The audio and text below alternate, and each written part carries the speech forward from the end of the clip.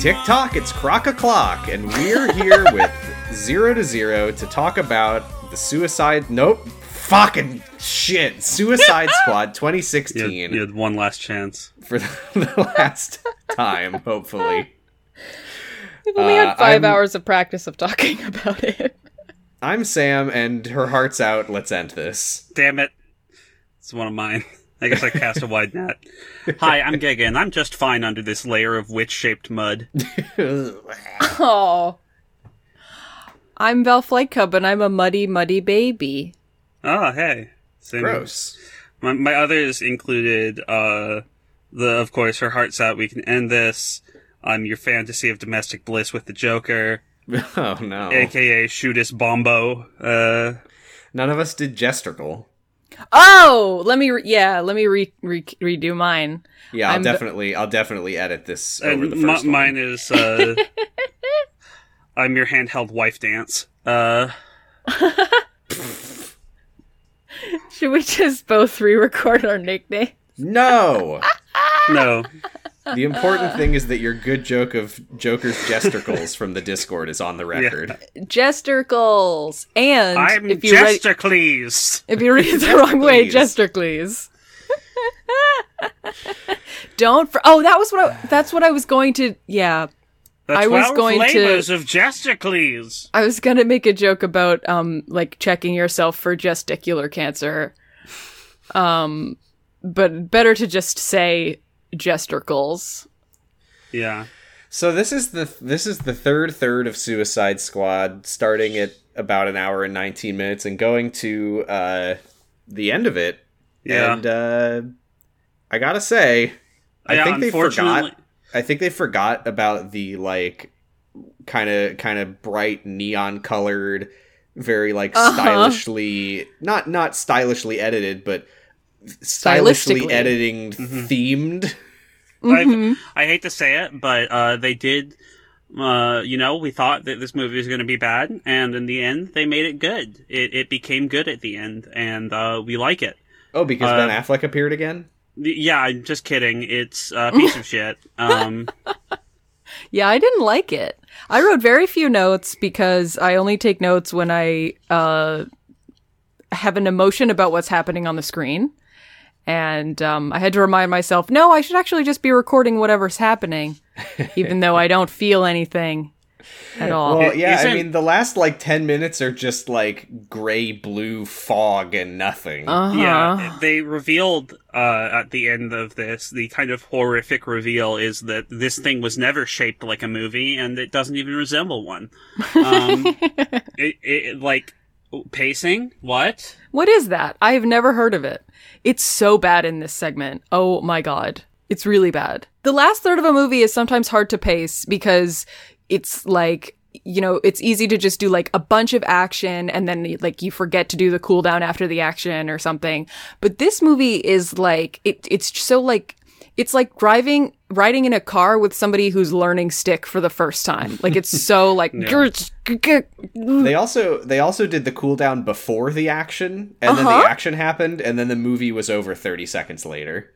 Pacing is pacing is being a stagehand at a theater. It's if someone notices you that you're fucked up. You did it wrong. Yeah. So if I'm noticing pacing, that means the pacing is bad. Oh my god. It's also, yeah. I think another fun thing about finishing this movie is looking back on. I mean, granted, we are not watching it in the way that it was intended to be watched, but I also, every second of my life since I started watching this movie, it feels like I'm still watching it. Just because of the way that my brain can't stop thinking about it. It kind of mimics reality in that way. But it's weird looking back on how the movie set itself up, because ultimately almost nothing that happened in the movie mattered at all. No. I think if you watch... Why was Amanda Waller in Midway City? They don't earn a damn thing in this movie. Why was she there? Like they do. She was there because that's where the movie was going to happen.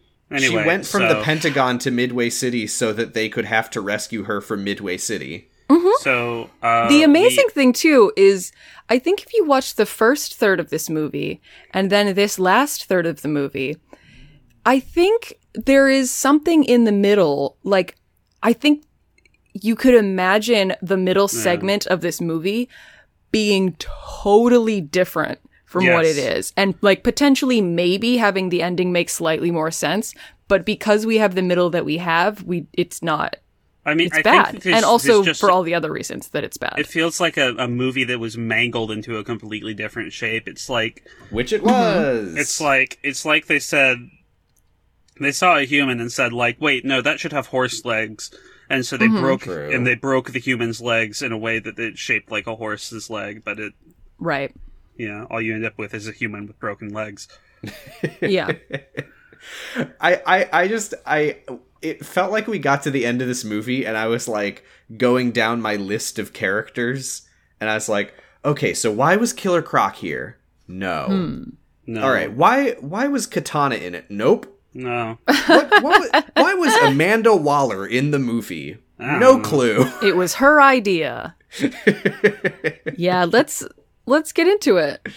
So they should be fine as long as Enchantress doesn't get her heart. But oops, looks like Incubus has the heart from Amanda Waller. So yep, so Incubus sticks that heart right back in there, and she likes it. The tech demo gets even bigger and more high res. I said her Greeble laser starts whooshing. Enchantress grows some cool cables that come out of her head. She just keeps looking cooler and cooler. I'm honestly, Waller. Her hat is getting bigger and bigger. I mean, honestly, like looking back on the movie, like I was waiting to find out what Enchantress was doing. Yeah, like what is the machine supposed to do? It's a big blue sky laser. Why is she's not like mad at people for not worshipping her anymore. She's mad at people for having computers. Yeah. So she's like, I'm going to make a computer so in the sky. She's going to take away their computers and so they'll go back. Mom. Everyone's grounded. She's a reactionary terrorist who wants to send the whole world back to the Stone Age. God, she is. Amanda Waller is also here. Enchantress has her, and I love this. A very funny line. Enchantress asks Amanda Waller. She speaks English again, or now she's never spoken. She knows English how before. to do it. She just has chosen not to. She says, "Peg the patriarchy" or whatever. She asks Amanda Waller. She's like, "I can finish my weapon now. I just need you to tell me how to defeat the army." First of all, why would Amanda do that? Mm-hmm. Yeah. Second of all, she just asks. She's why like, no, she says, "Now tell me how to destroy your armies," and she's right. And Allie's like, "Fuck you." You're already doing that. That's not. That's epic. all you've done. Yeah. Is kill the army. Well, I mean, she's like, my current strategy of violence is going really well, but I wonder if there's another way. I mean, she doesn't ask; she commands, and that does make sense later when we find out that she's got Waller brain. Yeah, movie gave me Waller brain. Give me brain, Amanda Waller. She says, but Amanda Waller calls her a bitch. Yeah, she says... like Molly Louise. I can't. Not sorry. My army, you bitch. Hey, wait a minute. I remember what franchise that's from, you fucker. Haha. So the squad find Amanda's crashed helicopter. For you. And they look up in the sky and Deadshot's like, "That's a tech demo. You didn't tell us there was going to be a tech demo in the sky." He looks in that. This confused me so much. He realizes that it's the third act of a movie when he looks in the sky. He looks in the helicopter and he sees a wet box and he opens it up and there's a binder labeled "Top Secret." And this was a very confusing cut because we later learn that in between him picking up the binder and what happens next, he read the entire binder. Binder. I mean, time doesn't make sense in this movie because the next thing we learn is that it's been 3 days. 3 days! Wait, what? It's been 3 days since Incubus happened. Deadshot picks the binder up out of the helicopter, and then we cut to God knows how long later when he's finished reading the whole thing. He runs after Rick, who apparently has just been like waiting for him. Just like, Deadshot sure is taking a while in that helicopter, huh? He runs after Rick and like throws the binder at him and he's like, "Tell us the truth. Tell us all the truth or I'm going to kick your ass." And Rick is like, "All right, 3 days ago, a non-human entity appeared in the subway station, and Waller sent me and an archaeologist named June Moon. It's been 3 days. What were they doing? Because this movie is not been over 3 days. So well, they were evacuating the city so that nobody complained about the number of 9/11s. Which there was a scene later in the movie where I was like, damn, we besides the evacuation scene and when Incubus first attacks the train station, we really don't see a single civilian in this movie. And also, are you telling me that they're not going to fucking, Resident Evil 3 this fucker? They're not going to just drop a bomb on it? Well, speaking of which, oh my god, I was losing it at this, because, we get a flashback to, when Rick and Enchantress, or Rick and June, rather, are under the subway tunnel. So just to clarify why we're getting this flashback.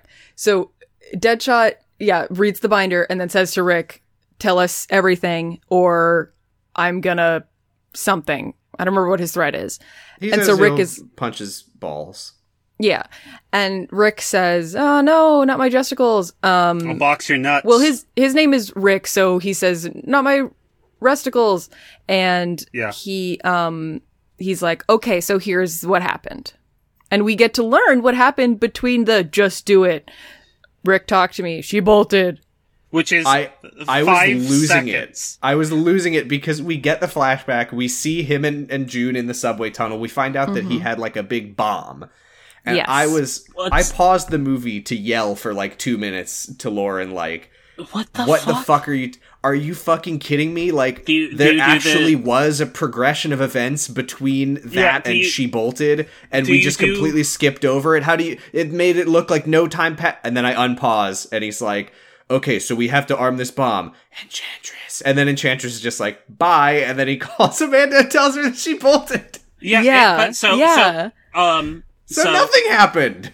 Yeah. So do you do the same thing with Kyle XY that you do with Kyle XY when you watch the movie until it breaks your brain and then you have to go yell at Lauren? With this movie, I've actually been watching it with Lauren because she hasn't seen it. I'm sorry, Lauren. And she wanted to. She said she wouldn't let me suffer through it alone. That's very nice. I wish I had a terrible decision on her part. So not only he gives her the bomb and she's like, okay, Enchantress, come, which is so fucking funny. Go teleport. I did like seeing Enchantress evil smirking while holding a giant bomb. Yeah. And he's like, it's set for click the 2-second timer on this bomb and teleport back. And why is he making Enchantress arm the bomb? But she just arms the bomb and leaves, and apparently he manages to disarm it in time. Yeah, they don't. And then he calls and says she bolted. Why would you take 2 fucking seconds? Is this supposed to be a reveal? I don't understand. Why wasn't this just in the scene to begin with? Yeah, why would you take 2 fucking seconds of film and transpose it an hour later into the movie? Because someone decided that the third act is where we should put all of the flashbacks. I feel like... So that's what we did. It frames some of this, some of the things that we know and the characters don't as reveals to us. It's so fucking weird. It's very weird.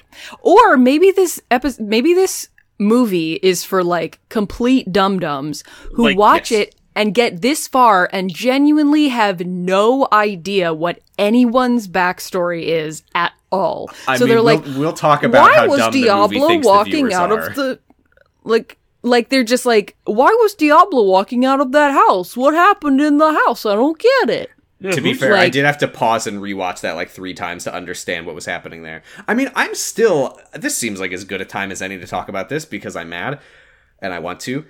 I still don't understand. Okay, we've got 2 options for this thing about Diablo that I found very confusing.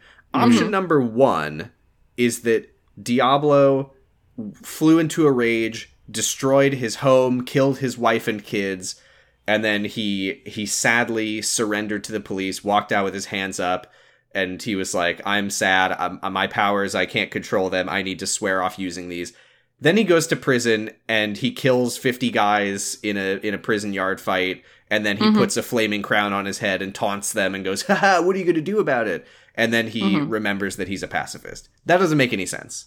No. Maybe it happened before he set his family. Well, that's the other possibility, is that he was in prison, then he killed 50 guys in the prison yard and was like, haha, flaming crown, and then he was released from prison and went back to living with his family. Yeah.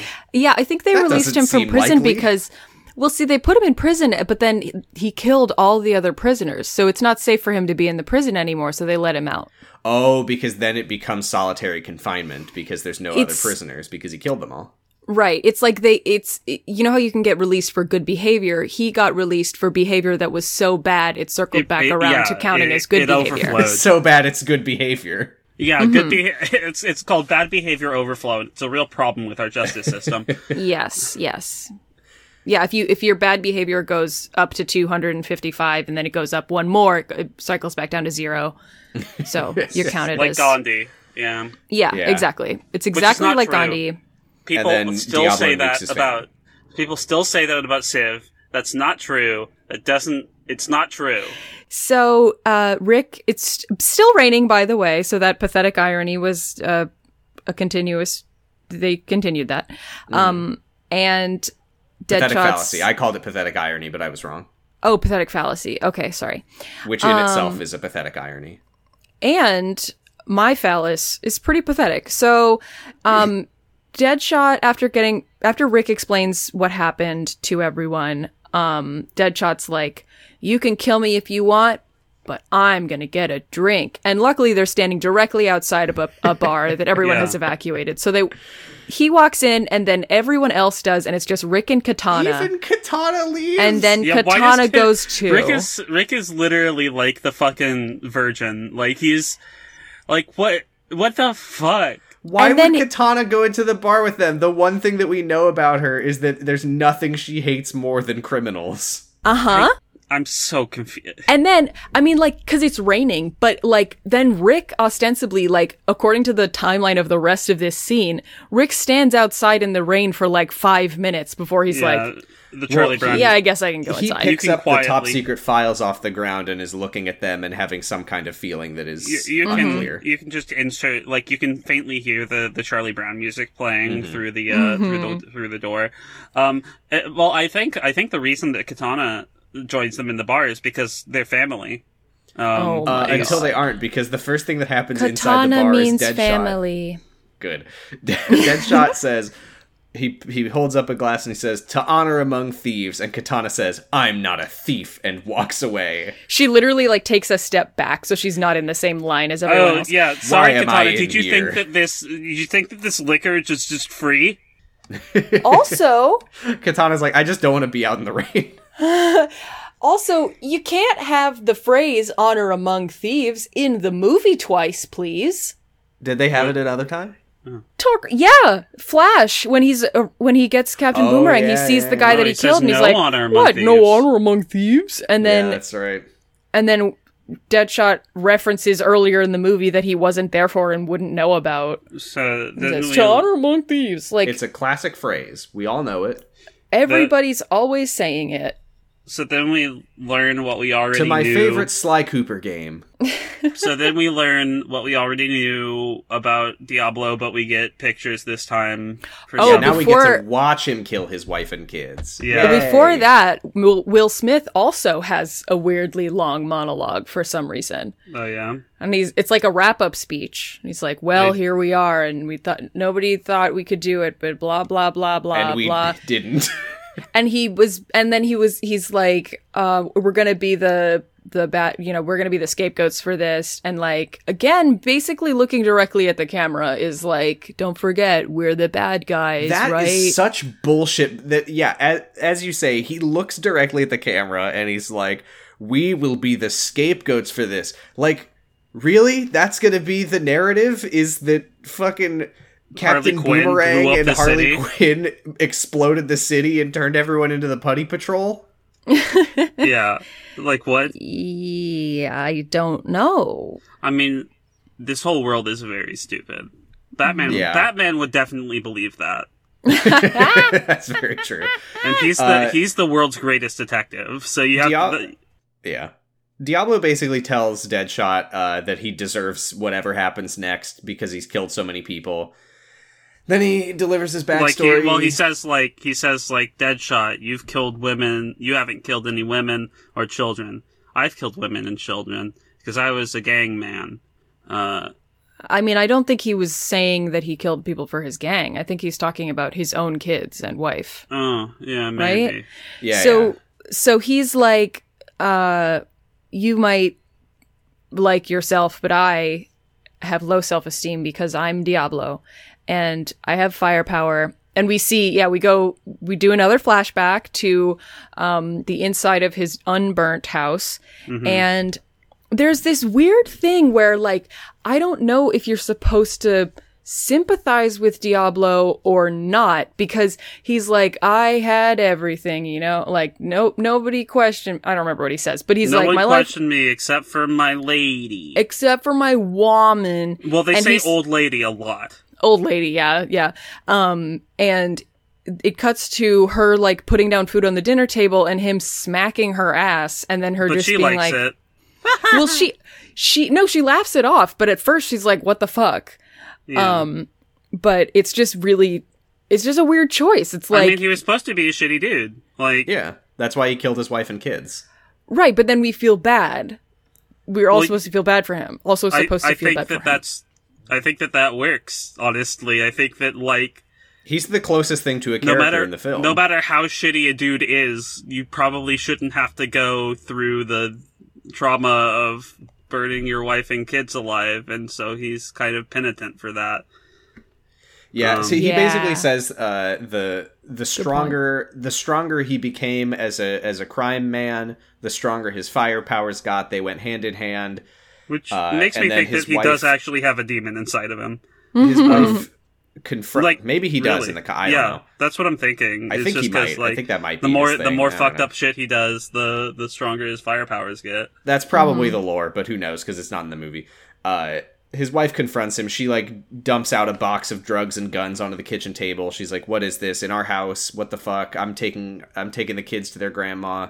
And he's like, no, and he goes, and then he kills his whole family, and then he goes, why did I die? I don't know. And then we see he's holding his wife in his hands, and little flame lady twerking.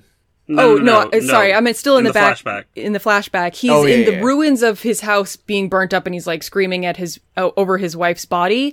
And she's just like dead. So you're like, oh, she died of smoke inhalation or whatever. That's true. She didn't look, like, horrifically incinerated. Yeah, but we've learned that she definitely was. He gets sad about that, and she turns into ash and blows away. Maybe it was poetic. Maybe she did actually get horribly incinerated, and he was just thinking about it. Maybe. I don't know. Maybe. So then, we go back, and he's like, this didn't come from God. Oh, by the way, this as we talk about all the stuff that happens in the bar, I do just want to mention that among people who think that this movie is good, they fucking love the bar scene. They think that the bar scene is, like, the greatest thing they've ever seen. Ugh. It's so poorly timed. I don't understand how it's... Why is it in the movie? This is the thing is, like, on paper, like, outside of the context of this awful movie, if you told me, like, it's a team of bad guys, they've all got a lot of baggage, they've done a lot of fucked up things, but they're working to save the city...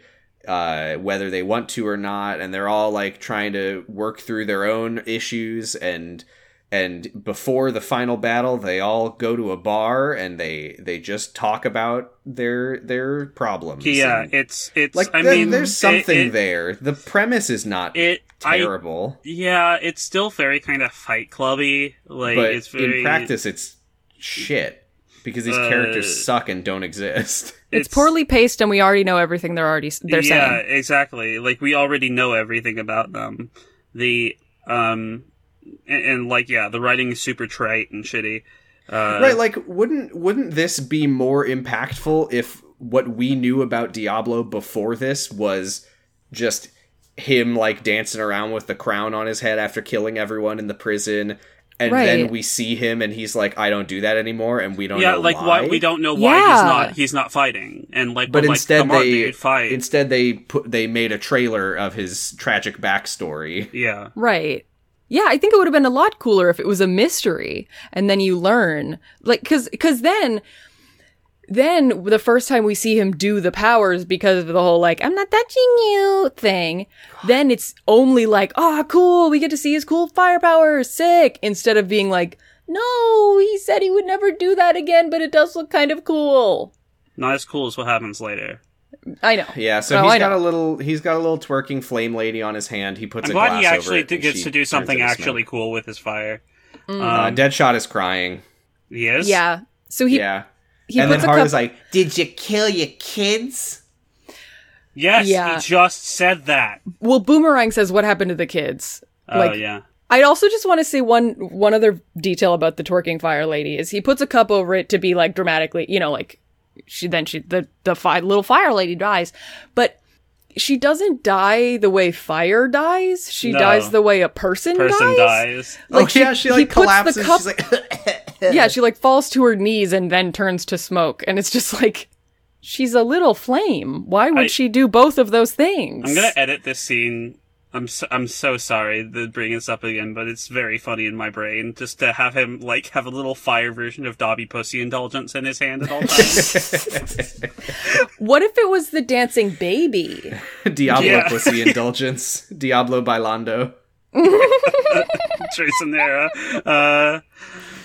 So Harley says the line, "Normal's just a setting on a dryer." I hate Harley Quinn in this movie. Normal? I think she sucks. They don't know what to do with her character, and I agree. They don't learn, and she's just terrible. I thought it was okay. I think the dissonance was okay earlier in the movie, and now it's just really jarring. Like, it just cannot line up. And so Boomerang is like, your outside is amazing, and I love that your butt cheeks hang out of your shorts, but you're ugly on the inside. Captain Boomerang's weird because they he's very gay coded, but he's also like acts extremely straight. Mm-hmm. In what way? I didn't pick up on him being gay coded at all. It's just a vibe. That's weird because he's constantly aggressively hitting on women in this movie. Maybe that's why he seems so gay. Is it that he carries a plushie with him? I don't know. Because we've established that that's his fetish. Also, by the way, that doesn't appear again. Like, he seems like he'd be at least bi, but he's so straight. Yeah. I also just, like, I don't know if I said this on the podcast yet. I think that him having the plushie in his jacket and then, like, it falling out and, like him taking it out with like all of his belongings and then like it falling out in the battle and he picks it back up.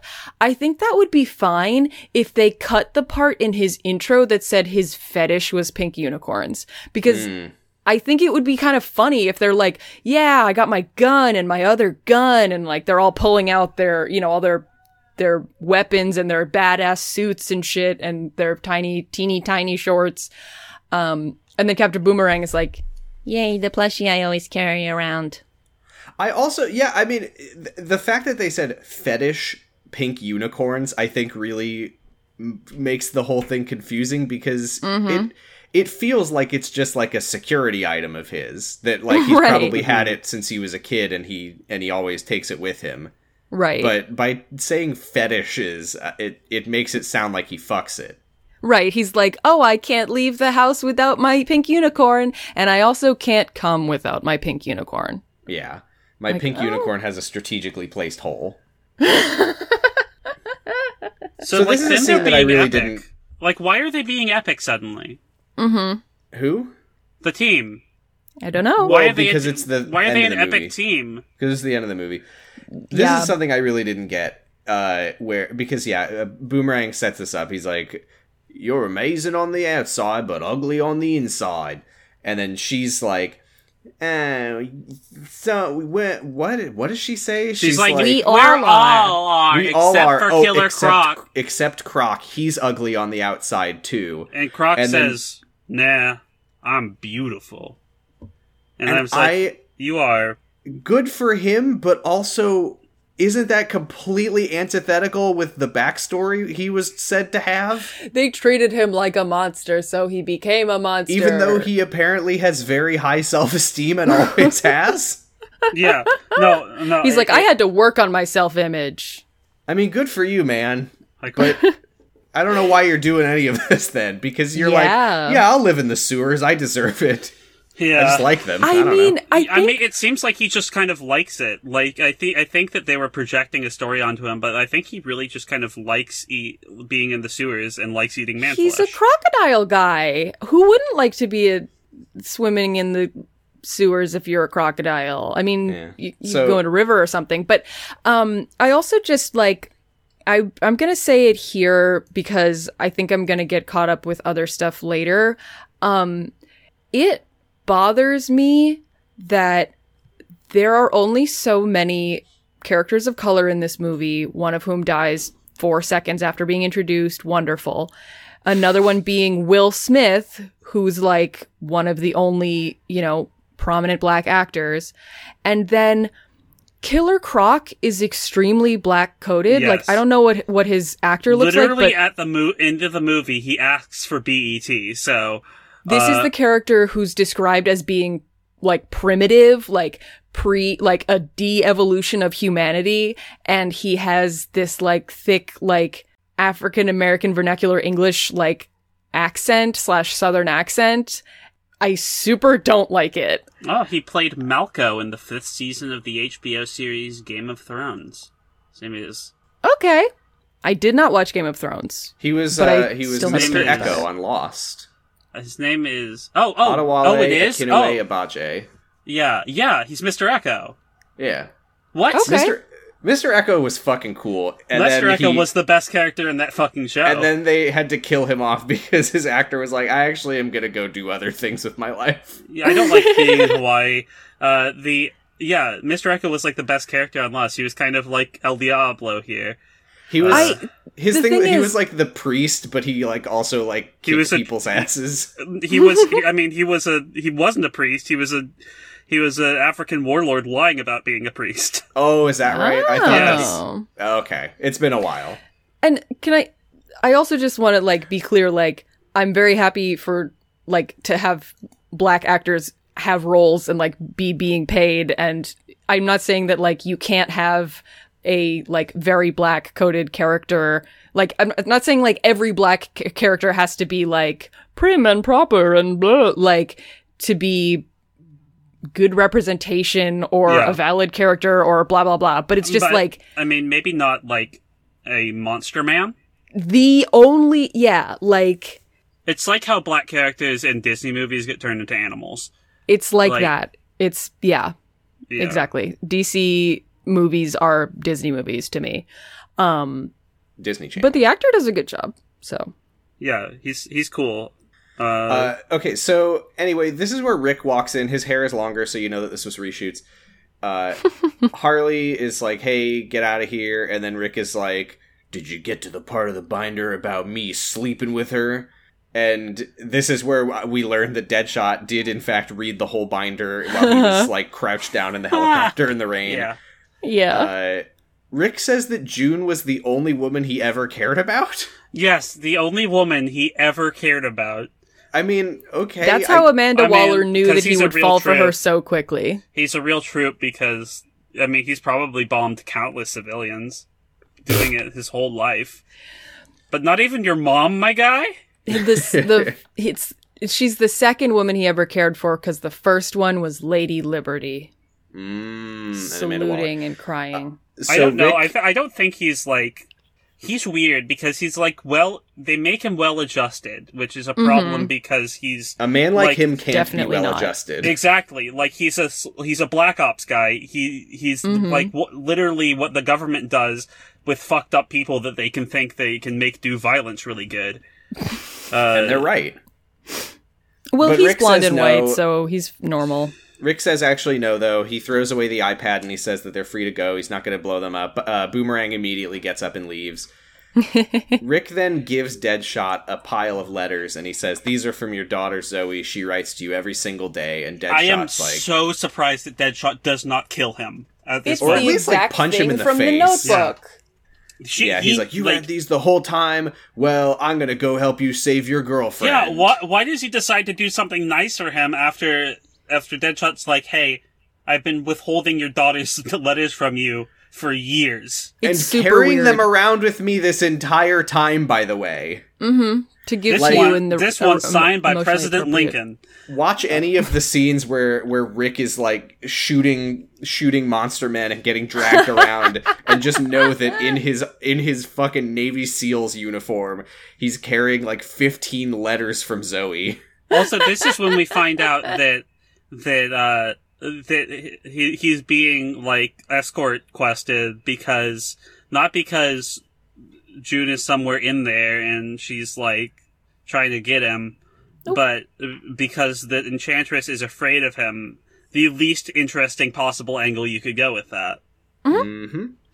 This movie sucks. I was correct. So Deadshot says we're gonna get Enchantress. Everyone's gonna know what we did today. Zoe's gonna know that her daddy's not a piece of shit. And then Harley says, "Let's go, pussies." Wait, I need to finish my sloppy steak. They will. Great. They literally I used to be a huge piece of shit, Harley. I'm worried that Zoe thinks her daddy can't change.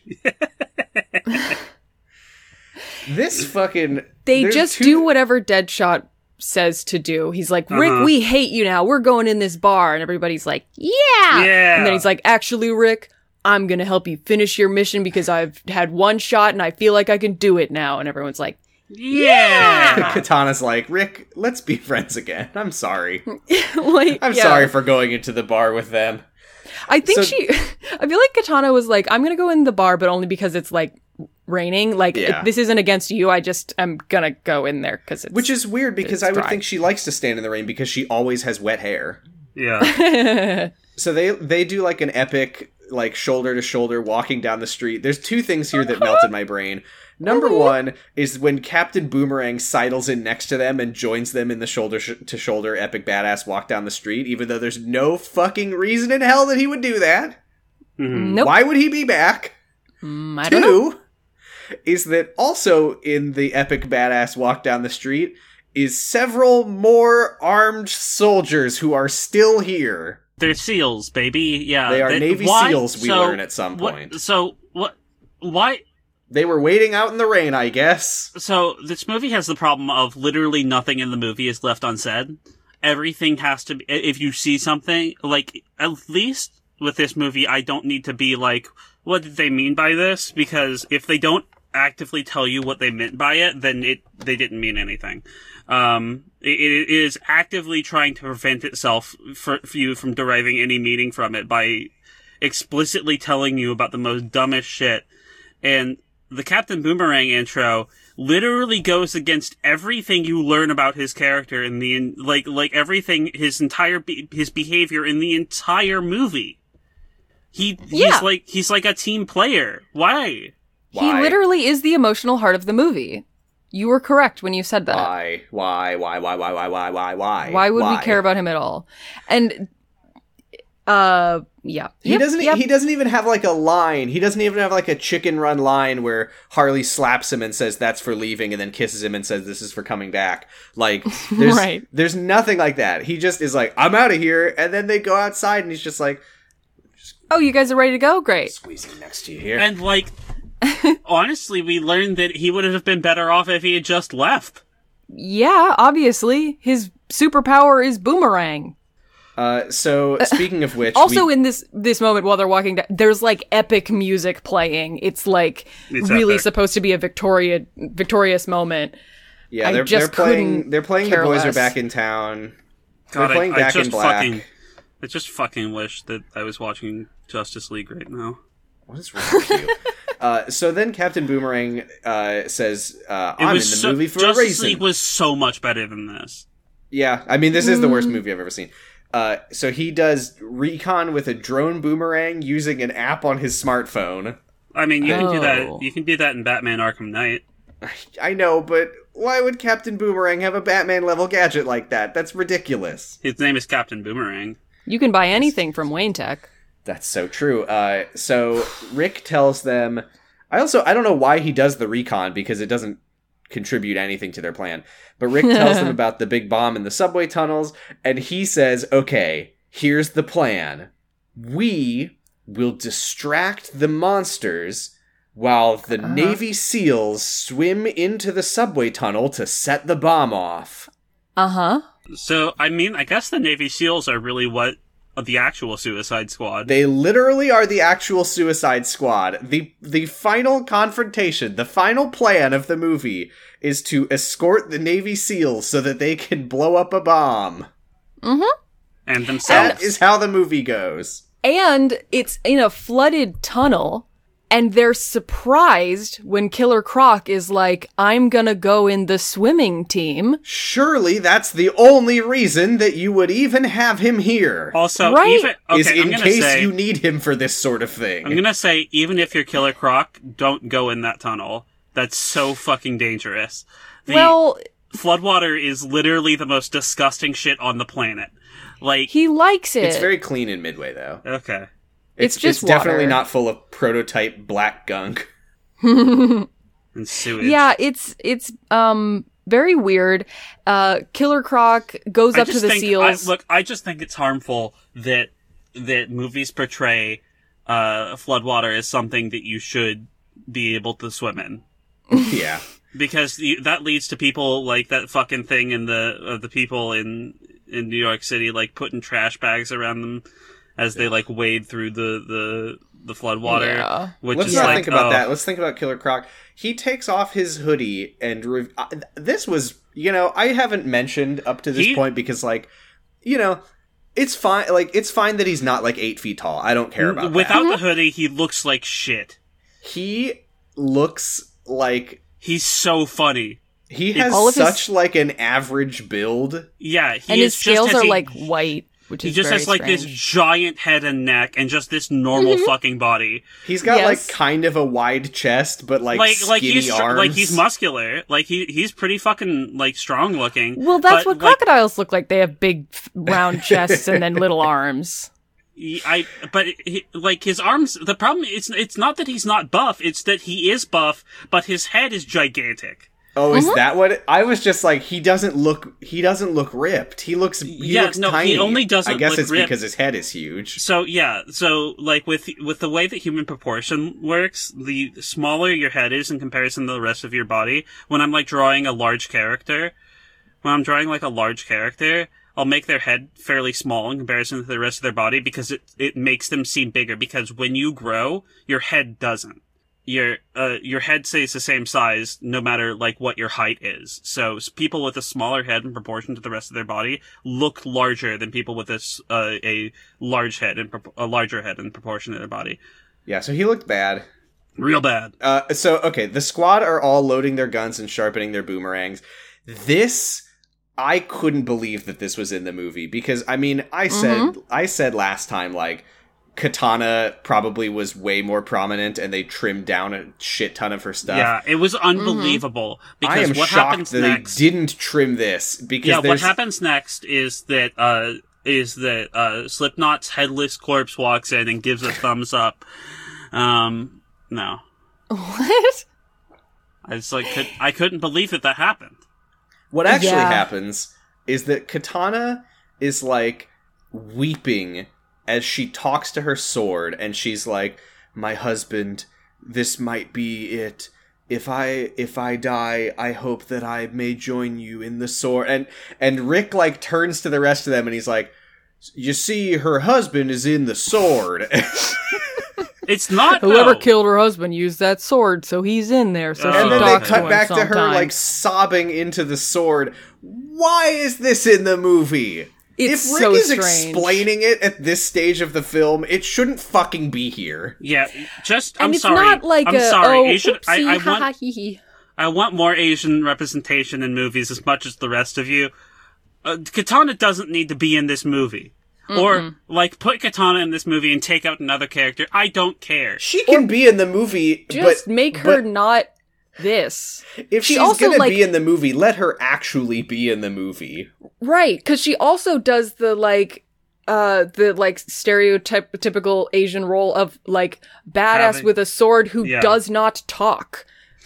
Why? So, like, this is the most talking she does is when she's whispering in Japanese to her husband's sword in... Well, right, because she might be an Asian character, but she's also a woman, so she's very sad about her husband. Basically, her only and it's contribution... like, we have no attachment to this. We have no emotional investment in her sword or her husband. Basically, like, it ends up that her only contribution to the plot of this movie is as a vehicle for a sword to be dropped on the ground. Because that is the reason that she has to be here, that they couldn't just cut her completely, despite her contributing absolutely nothing and not talking to anyone or doing anything, is because we're skipping ahead, but the final blow... It doesn't even have to be her sword. It could be any sharp object, because they don't... Oh, that's right, because it isn't even the fact that her sword traps souls. That has nothing to do with it. It's just sharp. It's unrelated. Yes. So... And she doesn't even do it. It's not even her. She's not even the one who does that attack. I'm so fucking pissed. Why is she in this film? This is another fucked up pacing thing, because we just had the lull before the battle, but now we're in a different lull before the battle where they're on an escalator and she's talking to her sword. Let's count the... Let's count... Nice that the escalators are still running. So let's review what the... Take stock of what the people of color in this film do. They are a comic relief crocodile. They sacrifice themselves. They die instantly, or nobly sacrifice themselves for the white people, and are a vehicle for a sword. Yeah. That's it. Yeah. And, like, none of the stories are well written, but could they at least do something in the fucking plot? Yeah. Anything, really, besides die immediately. To push back on your thing there, though, Giga, nobody in this movie does anything. Yes, but none of them actually... But, like, okay... Rick at least has thoughts and emotions about something. And the things Harley that apparently and the things that they do kids are so fucking tropey and racist that, like... Yeah. Yeah. Yeah, I mean, even if, like, you could even just have, like, maybe the person with the sword is black and the crocodile is Asian. I don't know, like, something that's not the same... Maybe Killer Croc in the comics is black. I really don't know much about the character. He's a crocodile. That's true. I mean, yeah, I don't want to... He is a person. But I mean, was he ever a person before he was a crocodile? It doesn't matter. I thought he was... You can have a black person that's a monster, man. You just don't have it be the... I mean, I guess... Oh, yeah. No, not to mention the last one, who is... The other black character in this movie, who is a hellish bureaucrat, who is the most Machiavellian piece of shit. Oh, I forgot Amanda Waller exists. And Will Smith. And Will Smith. They walk through the nasty tunnels, they look at the fucked up corpses. Deadshot asks Diablo if he's gonna fight. Diablo says no, and then he says, well, you should. They get to the tech demo, and they see Enchantress doing a jig. She's fucking... wriggling and wiggling. She's like a fucking flailing inflatable tube man. I love her. I like Enchantress a lot. I gotta her magic is coming from her whole body, so she's got she's like, her hips shaking. It's like The Last Airbender, where all of the bending in that movie you do just by dancing to charge up your energy, and then move a rock very, very slowly. Yeah. Harley's I hope you can all see that too, because I'm off my meds. And Giga once again has created a theory that is entirely correct and provable, because this is fucking mood hair again. They just left the bar 10 minutes ago where her hair was wet, not curled anymore because it got fucking wet and like in a kind of wiggly wavy, and then they're ready for battle. She's all emotionally charged up, so her hair is perfectly fucking dry and curled, loading their guns, sharpening ringlets. their boomerangs, and doing their hair. Yes. This is maximum mood hair. I'm just good job, Giga, on another theory that's correct, because I was losing my fucking mind. I'm gonna take a digression here and just ask what would you see in this moment when Enchantress is going to show you your perfect dream? I would see a listing on Zillow for less for a studio or a 1-bedroom that was less than $2,500 a month. Yeah, I'd probably dream about parking my car in a space that is within walking distance of my home. Yes. Oh no, I would. but I'm also parking it over Ben Affleck Batman. 8 hours of sleep. God. So before they're about to like confront Enchantress, they're gonna go distract the big one. Is how they keep talking about it. And so first, before this Enchantress does this magic on them, Deadshot is like, Rick, that's your little lady. That's your old woman. That's your old lady. He says it That's again. your big lady. one. That's the it. And that's that pussy you like so much. And he literally tells him to go smack her ass and tell her to stop doing what she's doing. And Rick is like, let's do the bomb thing instead, since the seals are already in the tunnels. You don't like that, you fucking SJW, you fucking cuck.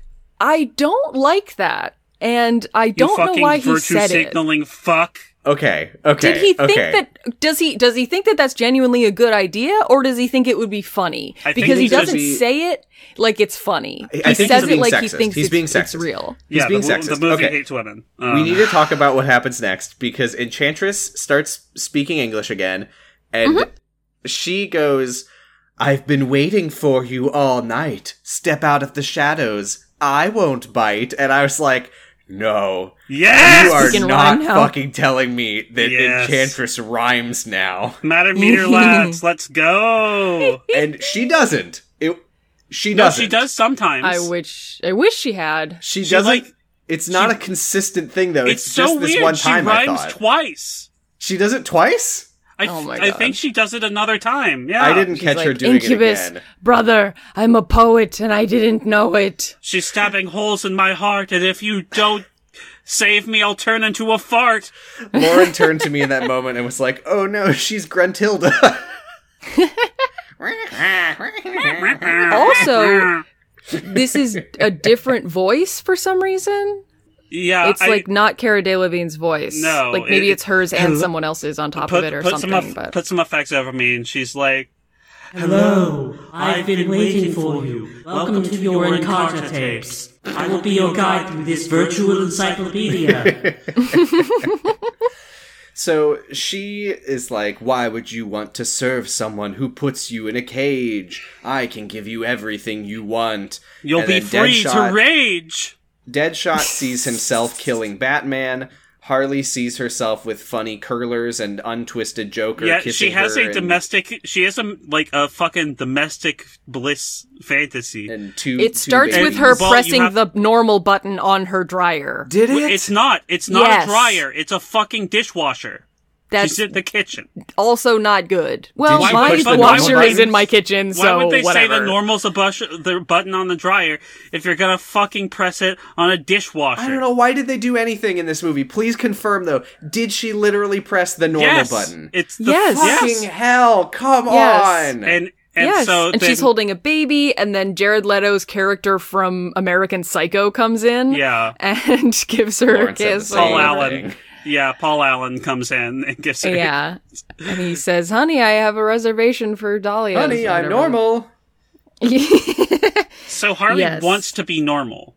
She wants to be normal. I mean, she doesn't think she can be. That's the sad thing, because I probably have said this before. Harley Quinn is always a tragic character. She always wants to be normal. That's her whole thing, is she wanted to save Joker. She believed that the only way that she could help him, actually process his whatever the fuck and become, quote unquote, fixed, was if she kind of, gave herself into him a little bit. And that's what is so sad about her characters. This is what she wants. Yeah. It's so boring, everything that they've done with her, aka focusing the camera directly on her ass. I mean, instead of interrogating that, she's not we all saw that picture on the set where there's literally a camera just pointed directly at her ass. So next week, so Deadshot fantasizes about killing Batman, which all same. And last we get Sadly, we don't get to see Killer Croc or Captain Boomerang's fantasy. They're not I characters. know. Rick Such a sees himself cop-out. waking up with June, and she's like, "Oh, you had a nightmare." Diablo sees his family Diablo alive. sees, his kids are alive on the couch next to him, and his wife comes over and she's like, "Hey, you want me to blow your back out?" Let's go fuck. And then he's like, "No, my wife would never blow my back out." And so he breaks out. Because I killed her. And so he breaks out of the trance, and he's like, and I was like, "I like trance." And he's like, "No, you don't." And they're like, "Wait, yeah. Drum and bass for life. I'm more into house." And so they all go, and they're like, "Hey, fuck you, lady." Okay. So he's able to break her spell because I need to talk about something important here. Something very important to me personally. Because he is like, you need to wake up. So they do. That's kind of all there is to it. Yeah. He just tells them to wake up, and they wake up. Well, it takes them a second. They're dizzy for a little moment. And there is a cut here that is so weird. And after I finished the movie, I watched Dan Olsen's video about the editing in this movie. Don't worry. This is the only observation that I made that I'm actually going to talk about that he also made. Okay. But it's a very good video. You should watch it. I felt very vindicated in this moment because he referred to this as the worst cut in the movie. It is. And I was like, yeah, because in the moment, I was so fucking confused by I had to pause it because what happens is that Diablo is like, "Rick, come out of the dream," and he says, "Okay." And it's like a close-up on Rick's face as he's like pressed up against a pillar, like shielding himself from Enchantress. And then it cuts to them all like walking down some stairs. Yeah. And I, honest to God, thought that they left. Yeah. I thought that they had gone outside. It breaks the 180-degree rule. It like completely shifts. It's like it's one of the harshest cuts I've ever seen in a movie.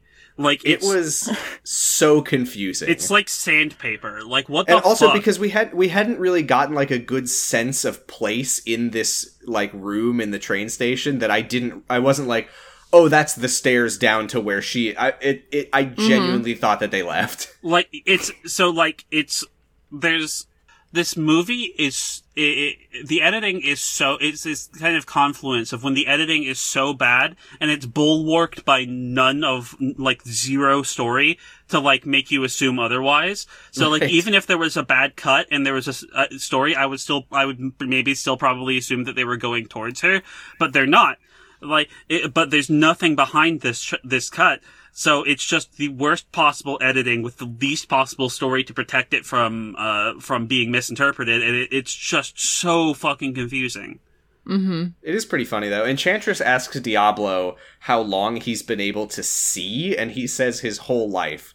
I guess that I don't know. Are we like missing Diablo comic lore that explains what this means? Is it like Diablo something about like echo, the nature of his powers? He has the echo, it's fine. He can resist the will of primals. Or is she literally just saying, "You are a character with special powers, therefore my powers don't work on you"?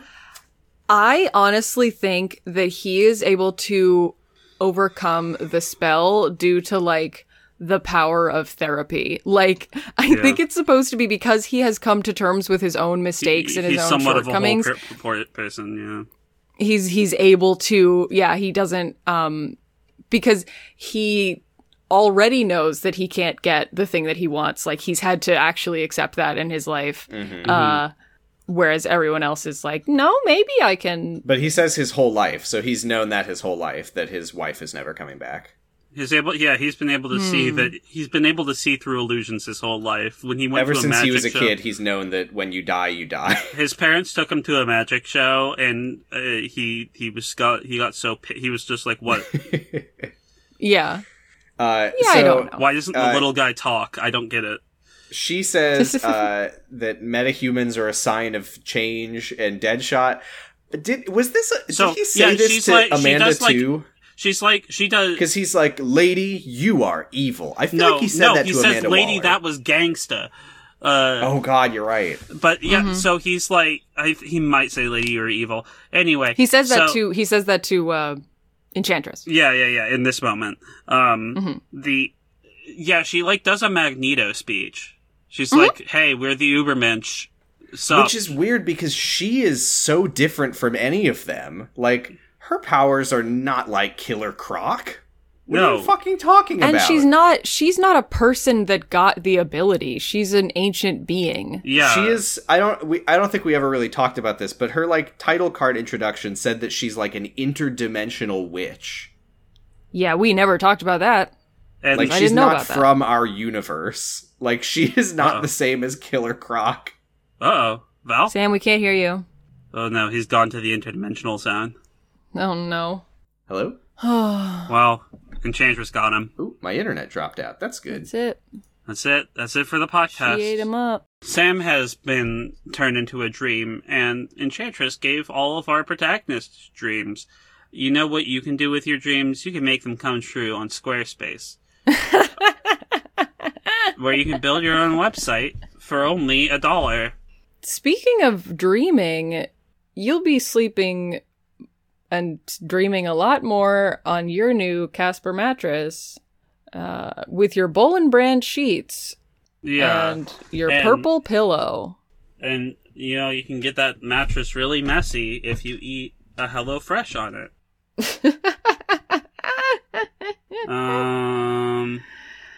And then you can get rid of the food you ate by using your Squatty Potty. Is that a podcast ad thing? Yeah. So RuPaul, I think, has ads for it. I just know it from Hello? Drag Race. Oh, hi. Hello? Hello? Hi. Hello? Hey, Hi. welcome back. Okay, so have we were doing progressed? ad reads. Yeah. Okay, great. So Enchantress calls Incubus into the room and he does CGI at them. Rick walks in with longer hair and signals the SEALs to blow up the bomb. This is a recut, boys. Okay, so Katana cuts off Incubus's hand, but it grows back, and that's the last thing that she does in the movie. Except for drop her sword. Dropping her sword. Yeah, please. And then they have the most unearned line of my life when Diablo yells to Deadshot, I already lost one family. I'm not losing another one. And Deadshot, presumably in his mind, is thinking, sir, we are not that close. Yeah, I don't fucking know you. Show me any moment of them bonding in this entire movie. Yeah, any two of the people bonding. This was like a grave insult against the Fast and the Furious franchise. It's like, I'm not ridiculous. kidding. This made me mad because it's like you want what Fast and the Furious fucking earned. Like, fuck you. Well, a lot of team-up movies want to be families. Yeah, but Fast and the Furious is the only one that works. You can't just say it. So you can't just say it. Also, before Diablo says that, they're trying to fight Incubus, and wouldn't you know it, Captain Boomerang's boomerang doesn't do shit. It doesn't come back! Oh no, who could have predicted? Oh no, my boomerang's gone, fuck! Yeah, Diablo starts blasting Incubus with fire, but Incubus kicks him halfway across the train station. This part is so unintentionally funny, is that Harley and Boomerang get, like, stanced up, they charge at Incubus, ah! And then he just does, like, one big, like, wide slap and just goes, poof, poof, and hits them both in the face and sends them flying, and really presumably kills them. Really good, I love that. Then we cut to Diablo, who is, like, on the floor, and there's, like, pictures of children for some reason on the wall. Mm-hmm. And then he becomes a big fire guy and says, becomes "It's on, a big bitch." Aztec fireman. So he said, he's like, let me show you. Aztec skeleton fireman. This is where I wrote in my notes, maybe Val and Giga can tell me what happens here because I don't care. No, I went to sleep. This is when he's like, you want to see the real extent of my powers. So this is where presumably the demon that lives inside of him comes out, and he becomes 12 feet tall. God, is that a thing? That's gotta be a thing, right? I mean, he just kind of looks like he looks like a giant skeleton version of Montezuma in the Civ games. And he has a big feather headdress, and he turns into a fiery skeleton. Very scary, very cool. But then again, this movie turns into just a guy versus guy fight. And it's just like, gosh, I hope our guy is bigger.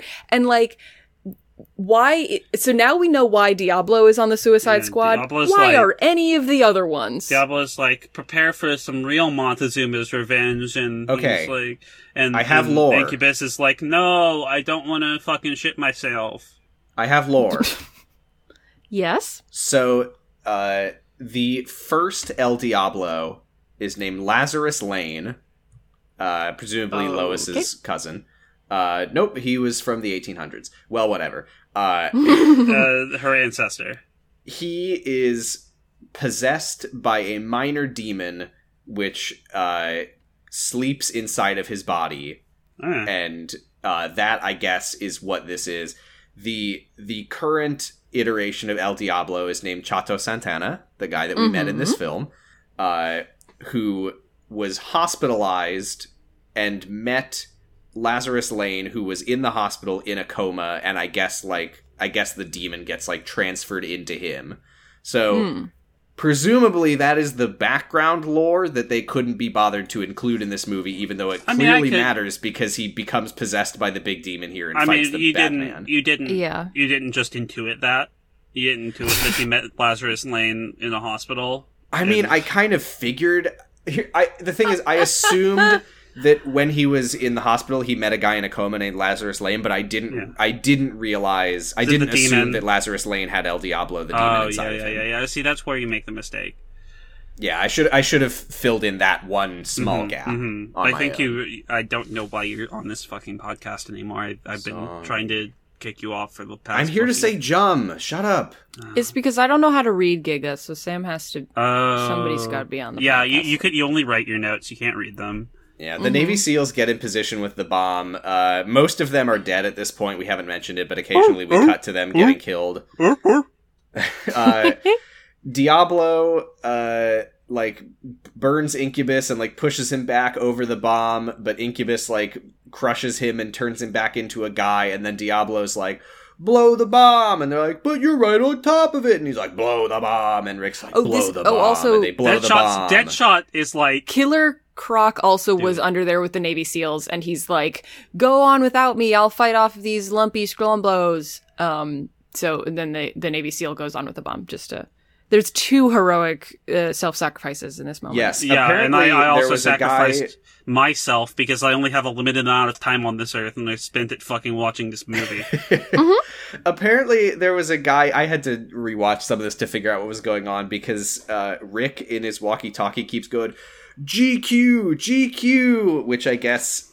Is GQ like a rank? No, it's a magazine. Good quartermaster. I don't know. Good Quattro. Good Quattro, but he's like, GQ Edwards, blow the bomb, and GQ Edwards blow the bomb, so he makes a noble sacrifice. We simply must honor the brave Navy SEALs. I'm saluting! Hoorah! Hoorah! So Diablo says blow it. Rick doesn't want to, and he looks to the rest of the squad, and Deadshot says blow it, because I guess Deadshot is in charge? I think it's really important in this moment that he says blow it, because it's the one thing he wouldn't tell his fantasy wife to do. Suck it. So Killer Croc is also fine. I don't know why, but he's alive. He survived. And why is it called a blowjob if you suck? Wouldn't it be just wouldn't a blowjob kind of sound like dry it out? The cold food.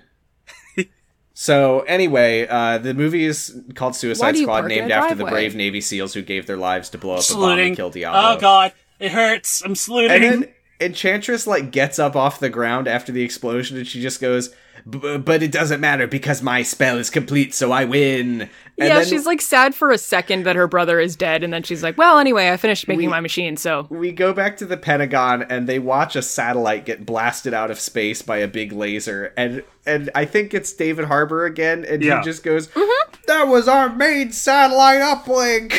How did she know it was there? I like that satellite!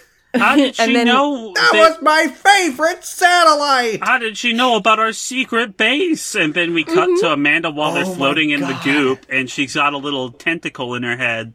That was so funny that David Harbour's like, she's sniping all of our best technology. How's she even know where it is? And then we cut to Amanda Waller hanging upside down by tentacles. So with a laser cable sticking out of her ear. Destroying the infrastructure of the military-industrial complex, which is direct action.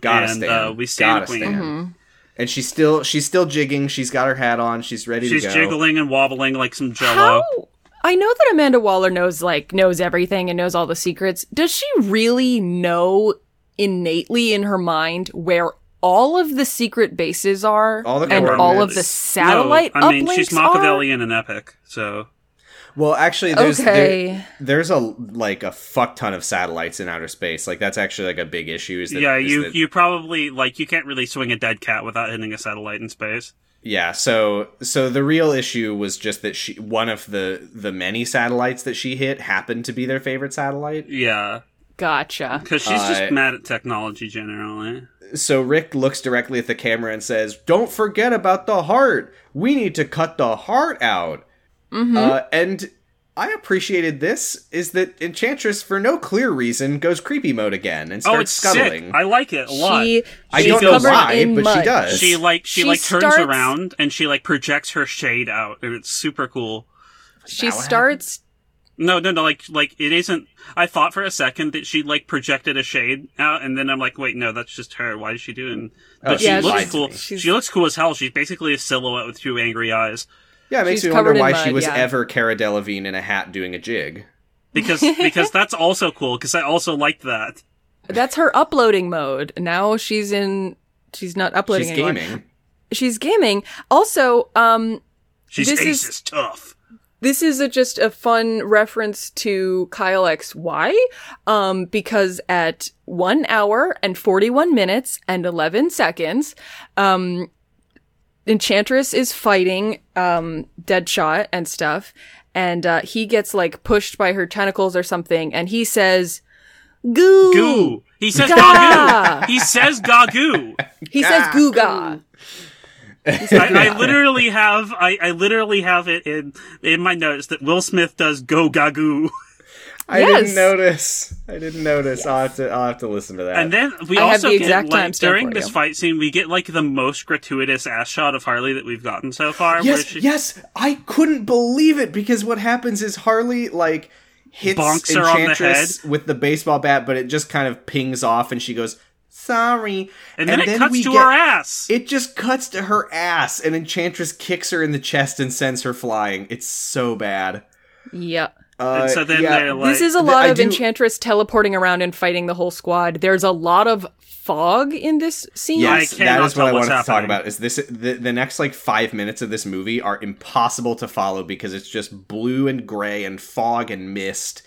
Mm-hmm. I literally had to pause at any given action moment to be okay, who's doing what here? Because it's all just shapes flipping and kicking. Yeah. And if you're going to make a movie where you don't really want to put a lot of effort into the fight scenes and the action, or you can't for whatever reason, just don't. You don't have to put in a filler fight scene in a movie. The fights, no, you do. It's a blockbuster superhero movie.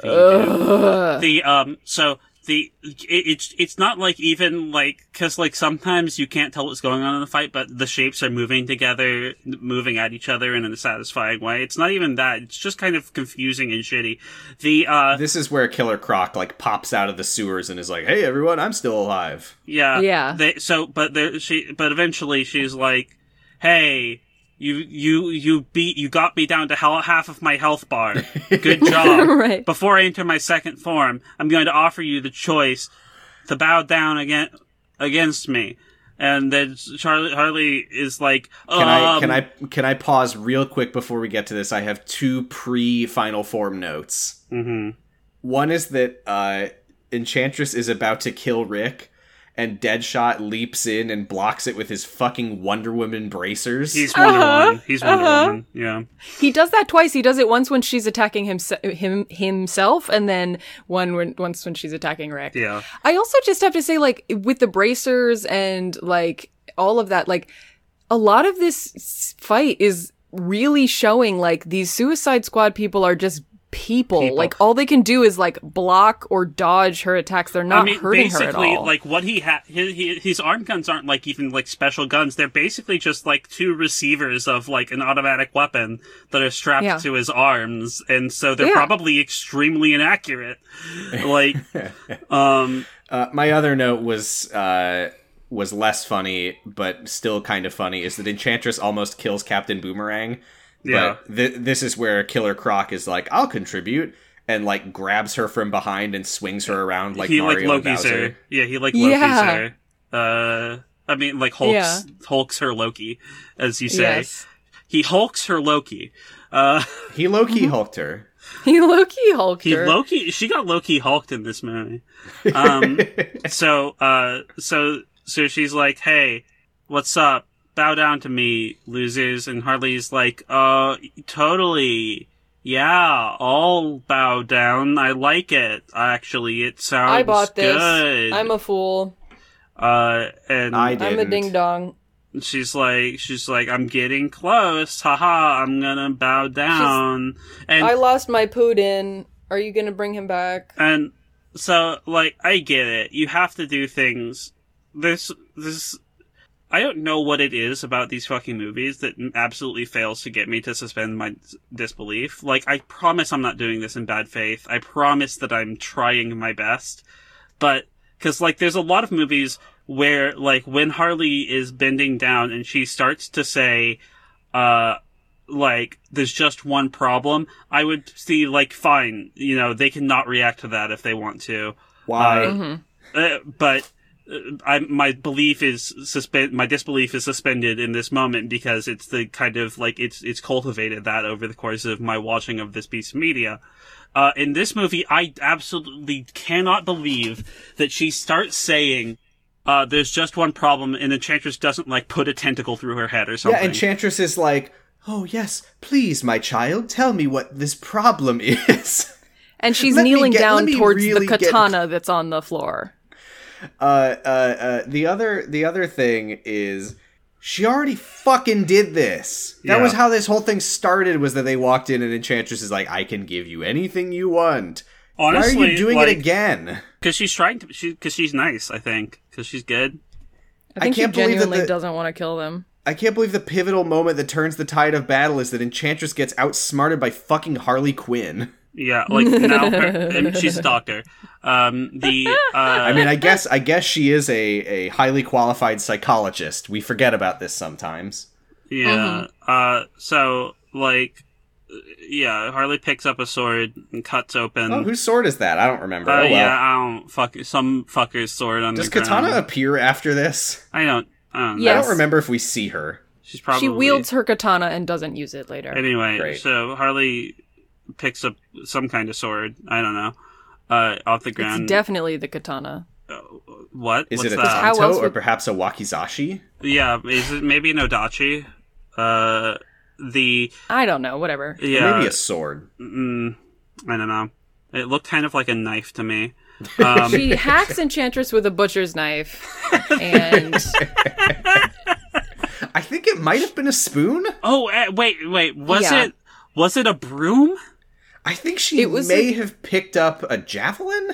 Oh, wait, no. It was me. I was on the ground, and she picked me up. And she cut, yeah. So with your sharp wit. What? What's that? You don't? Okay. She shoves her hand in Enchantress's chest, and Enchantress says, no, my enchesticles. Ow, my heart. I need that for living. And Harley grabs her heart out of dubs. I can't and Rick love without turns that. To Deadshot and says, her heart's out. We can end this now. I've seen that clip a lot, which, And Rick, like, reaches into his bag where he keeps Deadshot's daughter's letters, I guess, and pulls out something that I that I guess is a bomb. He just pulls out something and he's like, "Here you go, Croc." He pulls out like a block of C4 and he gives it to Killer Croc, who is apparently just the demolitions expert now. Like he's just because he went with the Navy bomb SEALs. Experience of anyone except for me. You were with the Navy SEALs when they died, so you probably absorbed their bomb knowledge. And then so Killer Croc's like, I don't fucking know what to do with this, and he throws it. And then Harley throws Deadshot her gun because I guess he doesn't have any guns anymore. It's the last word. Slow motion. So Croc throws the bomb at Enchantress, which Rick couldn't do, and Deadshot aims with Harley's gun that she couldn't do with his gun. Enchantress tries one last time to do the only thing that she knows how to do, and she has Zoe appear in front of him and go, "Dad, no!" But he Dad, yes. And he says, "Dad, yes." He says, "Hurry up." He says, She's "Yes, like, the Daddy." only way we can be together is if you don't pull a trigger. And he says, "Ah!" Don't scream at your daughter, Deadshot. He pulls the trigger, and the revolver chamber thing on Harley's gun turns from hate to love. Do you get it? No. Hey, Sam, what did they mean by that? Katana means family. Oh, and family means no one gets left behind. So the tech demo turns off. Family Rick means here we hugs have Deadshot, and Deadshot's like, "I'm not a hugger. I don't do hugs." That's another pacing problem because it was like this slow-mo motion, this big epic thing, the blah, blah, blah. And then like a second of like, wow, she's dead. We did it. And then Rick just like goes in for the hug and it's like immediately like, that was great. I'm not a hugger. I'm not He's a hugger. Black Ops. Like, why is he hugging? Like that kind of gag is something you do to cut the tension of a high-stakes scene. The tension is gone now. Hell yeah, we killed my girlfriend. Like, what? You are my boyfriend bitch. Now. I hated that bitch. I hated that bitch. She was always nagging. And then there's a very weird moment because, hey, remember the heart? I don't. Because Harley pulled it out of Enchantress and then it just kind of disappears until now. Yeah, and so Captain Boomerang is on the floor and he's crawling toward the camera and we see that there's an expensive looking watch and we're like, he's here for the money. But instead he grabs Enchantress's heart, which is next to it. It didn't look like a heart from that angle. It looked like some piece of technology. It looked like a random piece of tree. Yeah. What? Huh? I think it was just a device to get him to look under the thing. And so then at some point Rick Flag gets it, but also Katana's like holding her sword over her head, and Enchantress is like very muddy. She's just like a little golem, like a little monkey or something. Baby. She's fully covered in mud. She's covered in mud. Where did the mud come from? Why is she covered in mud now? I like this. I like this look for her. It's a cool look. It's funny, but it's just she's just like kind of crouching there, just like, oh, I hope nobody here attacks me or I'll be fucked. Like, she's not doing anything, and they just like Katana goes to kill her, and Rick is like, Katana, no, and he's like, you bring June back right now, or I'm gonna squish this. And she's like, I think I'm sure it's come up in one of these movies that we've talked about, but one of my least favorite things in media generally is the like instantaneous pointless death fake out where it's like a character like the characters are like escaping from the collapsing whatever and they all make it out, but one of them isn't there, and they go, no! But please, and they're all crying and mourning, and then they walk out, and they're like, what are you crying about? And then it's like, yay! Before that, please. So, he gets a heart, and he's like, I'll crush this if you don't bring June back, and she's like, you don't have the balls! That was weird to hear. From across the room... she's 6,000 years old. From across the room, you hear, did somebody say balls? And it's the Iron Enforcer. He's here, the last member of the Suicide Squad. And he points his gun, who can only kill things that he wants to kill, and he points it at her heart, and he shoots it right out of Rick's hand. The most advanced piece of technology to date. And, to date. Yeah. Except it's 6 years old now, because it was a 2006 weapon? So it's 15 years old? Whatever. I don't remember that show. I don't know why we watched that or when we watched that. I don't think we watched that. I think I watched it for a different. I don't know why Enchantress is like, June isn't coming back. Why? Yeah, why not? Why does she say that? I mean, we find out 5 seconds from now that it's not true. Why? What is the point of this fake out? Why would she? And it's not even like she tries to get away after he's like, I'll crush it. And she's like, no, you won't. She's just like, no, you won't. I'm going to stand here and watch you not do it. She like begs Katana not to kill her because she's like, no, please don't trap my soul. I want to be with my brother. How does she even fucking know it? I guess she overheard Rick explaining it downstairs. Good question. So Rick crushes his balls. I mean, Rick crushes the heart. We learned that the heart was a hacky sack the entire time, and all the sand falls out. And Rick stands between Enchantress and the camera so that we can be surprised when June becomes June again. And she just opens her eyes and like peels off like a layer of mud. That perfectly is like solidified and coagulated. It's like acrylic paint off of a plastic palette. It's like when you take a cast off. It's just woof. And she's just, like, oh, well, how did I get here? I'm June again. And then Iron Enforcer is like, it's the Enchantress, and he shoots her with this gun. and she just looks at Rick and goes, she's gone! And then they do a disgusting, filthy kiss. They are so grimy. It's so gross. What's worse? I hated seeing this kiss. I mean, a muddy kiss or a jummy kiss? Both. They're both are worse. So tied for first. First worst. So now the movie's basically over now. Oh, but did you think that this was the end? No, there's 5 more endings to go. Yeah, Croc is like, I'm gonna go live in the sewers. Deadshot says, I'm gonna go kill Batman. Harley says, I'm gonna go steal a car.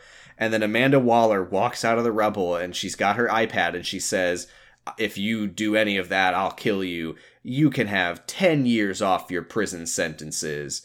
They all, like, laugh in her face. Deadshot's like, I'm gonna see my daughter, and you're not gonna stop me. Harley says, I just want an espresso machine. Well, literally, she says, I want to see my daughter, and she's like, okay, anybody else have any requests? And Harley says, an espresso machine. And then Captain Boomerang says, I have 3 life sentences. For some reason, he has the worst sentence of everyone here. What? Why? How? Also, Croc says that he just wants BET in the sewers? In the sewers. Mm-hmm. Hey, it's hard to get BET in the sewers. I guess it is. I guess he's assuming he'll go back to the sewer prison cell. I have a question. Yeah. Yeah. There was a scene earlier, for some reason, where they find Amanda Waller in the building in Midway City, and Rick walks in and watches as she shoots like 15 FBI agents in the head and says they didn't have clearance. Uh-huh. Why does she not just kill all of them right here, right now? Also, no, good question. Wouldn't it be much better of an ending if Amanda Waller walks out with her iPad and she's like starts talking, and then you just like a gunshot wound appears through her head and she just falls down? They really had me in the first half of this. Why do they not shoot her in the head?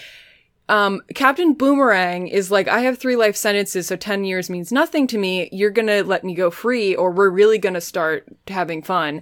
And Amanda Waller's like, yeah, we are, bitch. And then Boomerang's like, oh, okay, never mind, okay, I'm sorry. So, why wouldn't she just fucking blow him up? What did he contribute? Why didn't they blow him up 45 minutes ago when he tried to revolt and punch them in the face? Okay. And if you didn't do it then, why not do it now? But why don't they have guns? The only reason that they don't kill Amanda Waller is because Rick Flag also has an iPad that can blow them up. He doesn't know. He smashed it. That's the thing. Rick Flag doesn't have an iPad anymore. Why do they not shoot her in the head?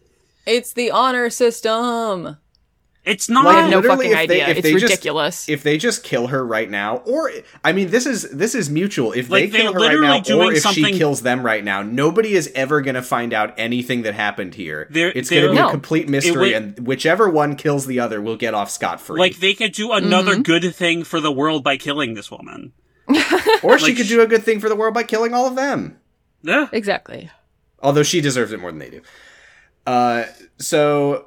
We then go to Rick watching Deadshot in his I guess I guess this is probably Zoe's mom's apartment. Darnell is not here. He is not.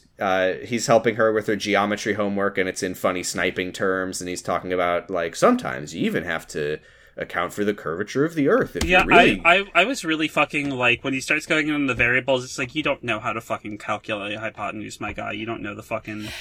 You don't know your fucking trigonometry. He says... I thought it would be very cute when he's, like, helping her with trigonometry homework, and, like, if they didn't say anything about him being a sniper, but this movie or, like, is if she would be like, Dad, why do you know so much about angles? And he's like, we don't have to talk about that, Zoe. Like, that would have been one thing. Why is he just, like, gleefully like, and now I can finally tell you about my murderous life. Except he says...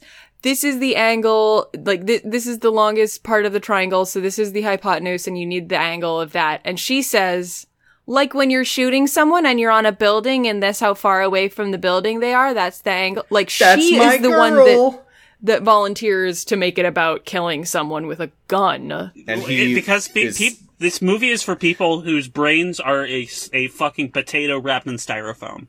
Like, there's a knock on the door. A bunch of cops come in with chains. Rick, like, holds them back for a minute while Deadshot teaches his daughter how to snipe people.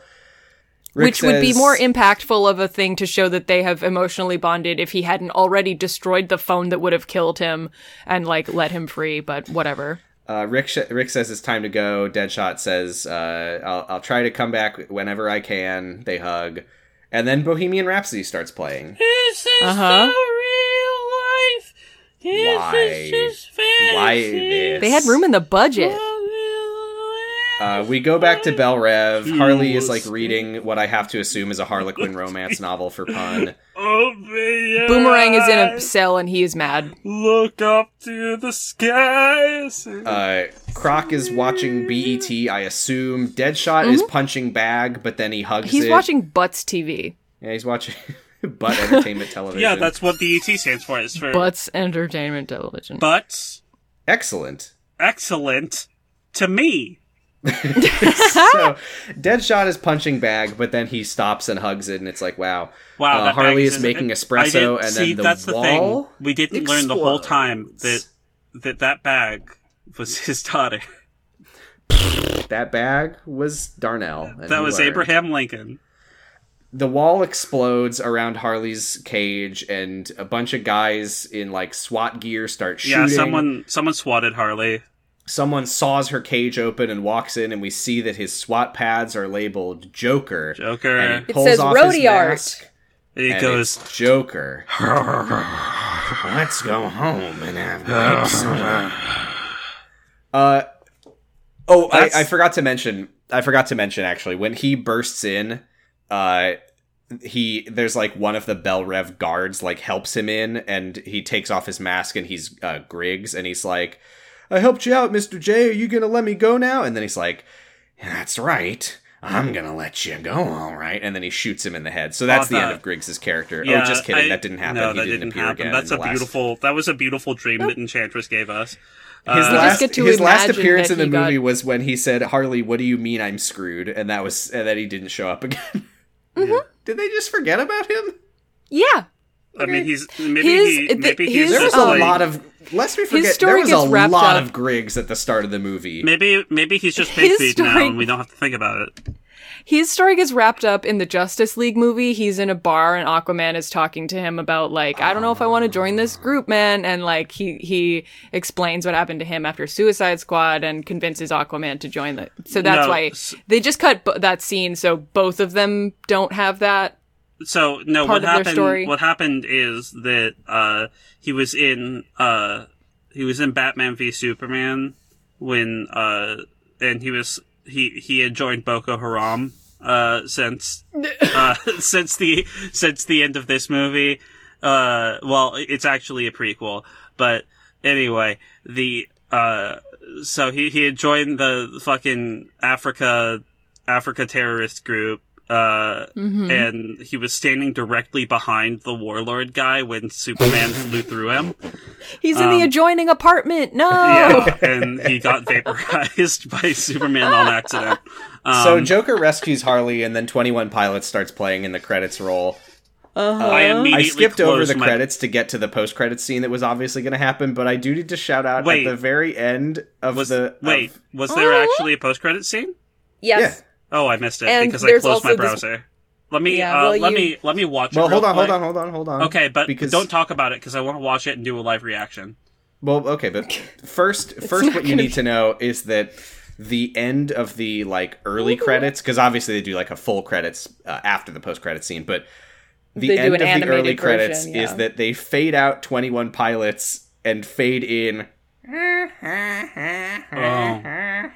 on beat. You can't make this shit up, folks. Anyway, let me get Suicide Squad back on my fucking.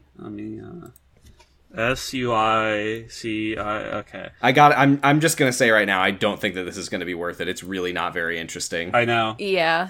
That's the best part. Oh boy. Let me. Oh no. Oh, it's him. Wait. So when I said Ben Affleck shows up, and you were just like, yeah. Oh no! I thought it was he showed up as a corpse in the fantasy. So Amanda meets with Bruce Wayne. Yeah. And she says, he says, what do you want?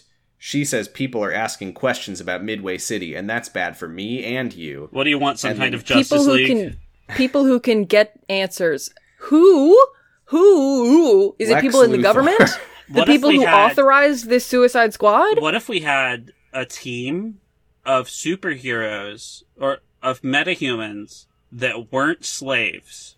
And he says, I can protect you somehow if you deliver. And she pulls out some documents from her bag, and there's files on Enchantress, and he turns the page, and we see Barry Allen, and he turns the page, and we see Arthur Curry. And she says, why do you want info on all these metahumans? And he says, I like making friends. And she says, that's the difference between you and me. I believe in friendship, you believe in friendship, and I believe in leverage. And then she says, you look tired. You should stop working Dark Nights. And he says, you look tired. You should stop working Amanda Waller's. You should stop. Hey, you look tired. You should stop being the devil. I don't understand what his line is here, because she's like, you should stop working nights. And he says, shut it down or me and my friends will. No. What is she shutting down? Not or me and my friends will. He said, shut it down. My friends and I can handle things from here. He's saying we don't need any more Suicide Squads. We don't need some kind of Suicide Squad. So does she know that he's Batman? She must. Otherwise, why would she say that? Also, hilariously, these documents do not appear in either version of Justice League. They have nothing to do with how he finds the others. Anyway. He gets all of his information from Lex Luthor. He forgets that he has this. He reads it and it goes one eyeball and out the other. And he doesn't remember any of that. Yeah, he doesn't have a brain. Yeah, so this scene is, I guess, non-canonical. He's which the makes it this movie was useless. made for. That's the end of the movie. End of movie. Thank fuck it's over. I don't want to think about this movie ever again. I have to say, sometimes the movies we get to the end, and I'm like, well, there was some stumbles in the beginning and the middle, but at the end of the day, this was the worst part of this movie. Yeah, by far. Yeah. I think that because so much of it was just fighting, a lot of the third really just washed over me. Mm-hmm. I thought the middle, where they were actually assembling the team, that was fucking agonizing. I think to watch. it's really hard to. It's hard. It's like being punched in the head every frame of this movie.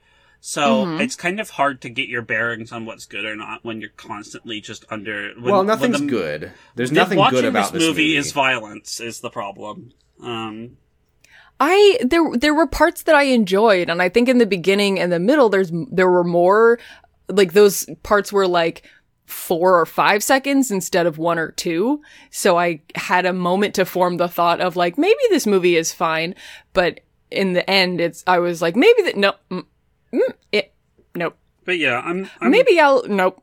The closest thing I have to a compliment for this movie is I think that Margot Robbie did her best. I think that who else was alright? I mean, Viola Davis, terrible character, but well played by her.